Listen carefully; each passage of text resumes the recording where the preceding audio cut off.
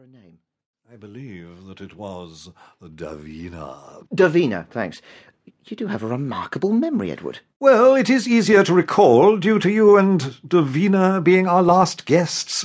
Your grandmother has a unique talent for keeping the rest of society at arm's length. For being a vicious bully, you mean? I don't know how you put up with it. Nobody, as they say, is perfect. I have vices of my own, dear boy. I suppose you didn't think it appropriate to bring your fiancé with you to procure your grandmother's blessing? Definitely not. Ah, I am summoned. Would you like me to introduce you, or are you just going to brave it and jump in feet first? Just tell her she has someone special to see her. Build it up a bit. Build you up a bit? You can do that, can't you? Certainly. But that may be like stirring up the hornet's nest if she gets impatient. You know how to judge her. Just give me the best chance of not being killed, or getting my bed shat on. I'll do my best.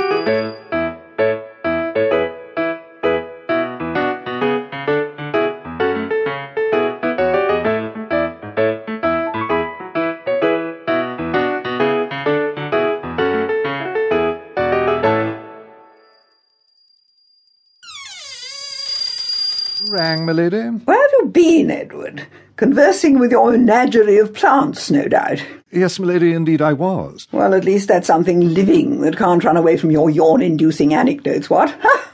Quite, my lady. Well, don't just stand there, man. Come in. You know why I rang for you? No, my lady. Would you like me to tell you? Yes, my lady, and quickly, for I fear I may burst with anticipation. I heard the door in the entrance hall being knocked. Then I heard you open it, and a visitor permitted. Now I am still, as I live and breathe, the lady of this estate, and I demand to know who it was. Certainly, but first I have to build him up. I beg your pardon? Your visitor requested that I create a suitable excitement surrounding his entrance, so that it may distract you from harming him. Really? How very exciting. Distraction. Of course, that can mean only one thing. It must be that scallywag grandson of mine in from the cold. I imagine the brat is all a quiver at the prospect of encountering me, no? Indeed he is, my lady, although I am not sure why. You are quite the genteel charmer. Edward, I must think. When was he last here? Some months, no? Yes, my lady. I will strike a wager with you, man. If I guess his motives, you will concede to my plan. Agreed? As you wish, my lady. He wishes to marry. Ah! The sperm-addled brains of the youthful male. Time can become your friend in old age, for I remember the last visit as if it were yesterday. He wishes to marry and seeks my permission. Indeed he does, my lady. An excellent deduction. And a simple one. I still recall the young drug pusher he presented to me last time he graced us with his presence. After that episode, I took steps to ensure that he would need permission before he took a wife. Excuse me, my lady, I don't understand. He's a William Gracie, Edward, the last remaining, no escaping it. It's a name to be proud of, and I won't have its fine lineage dragged across the lawn. Quite, it is a noble line of poets and philanthropists, as your very existence attests. Although I would still like to know what steps you are referring to. I fear it may be something on the level of a hitman to assassinate any female within 20 yards of him. Pray you stopped somewhere short of such measures. I consulted that bastard, what's his name? The bastard.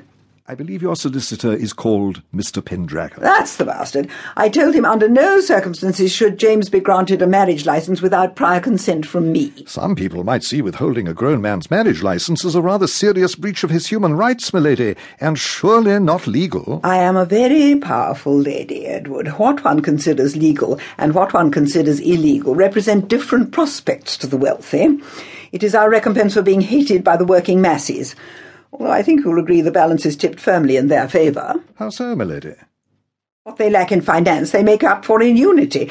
To be rich is to be alone, Edward. And what of this plan? Plan? Obviously the fiancé isn't present. No, he neglected to tell me why. Do you want me to show the young master in? No, not yet. Show him to his room. Let's allow the boy to stew for a while. I'll call for him when ready, most likely around dinner time.